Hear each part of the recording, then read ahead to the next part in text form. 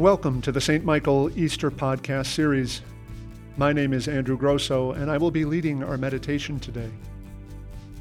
Our theme this Easter is community, rediscovering one another.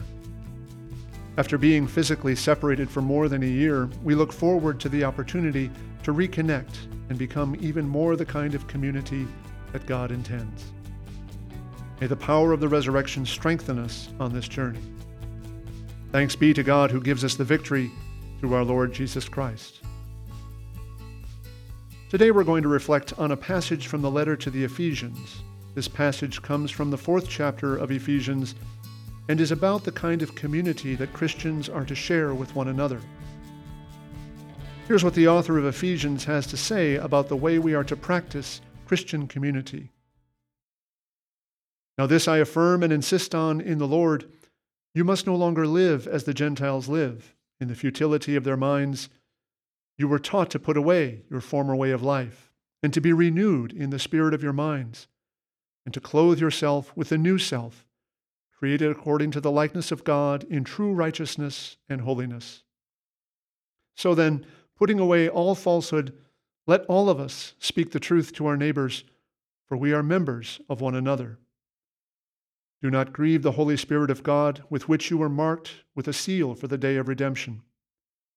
Put away from you all bitterness and wrath and anger and wrangling and slander, together with all malice, and be kind to one another, tender-hearted, forgiving one another, as God in Christ has forgiven you.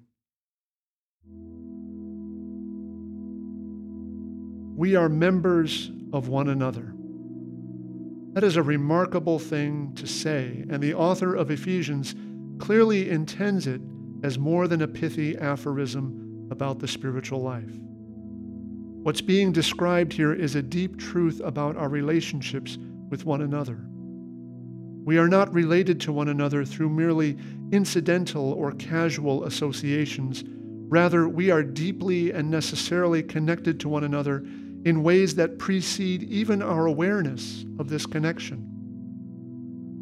And what this suggests is that the practice of Christian community is a spiritual discipline. It's something we must often intentionally cultivate because our tendency is to see ourselves as not intrinsically or necessarily related to one another.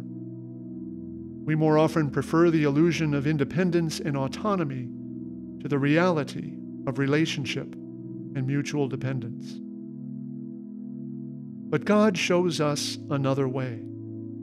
Through Christ and through the Holy Spirit, we are enabled to recognize the reality of our connection to one another.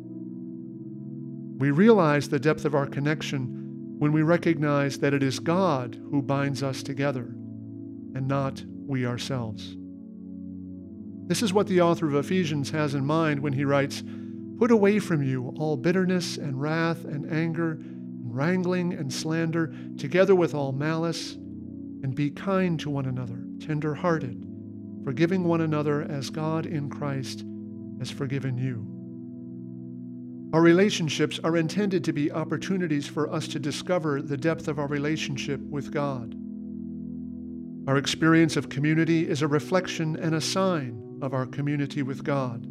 And when the people of God come together to worship or to pray, when they gather to share fellowship or to grow in their understanding of the life of faith, when they come together to minister to those in need, then God is present in the world and the community of the divine life is manifest. The practice of community is not incidental to what we do as Christians.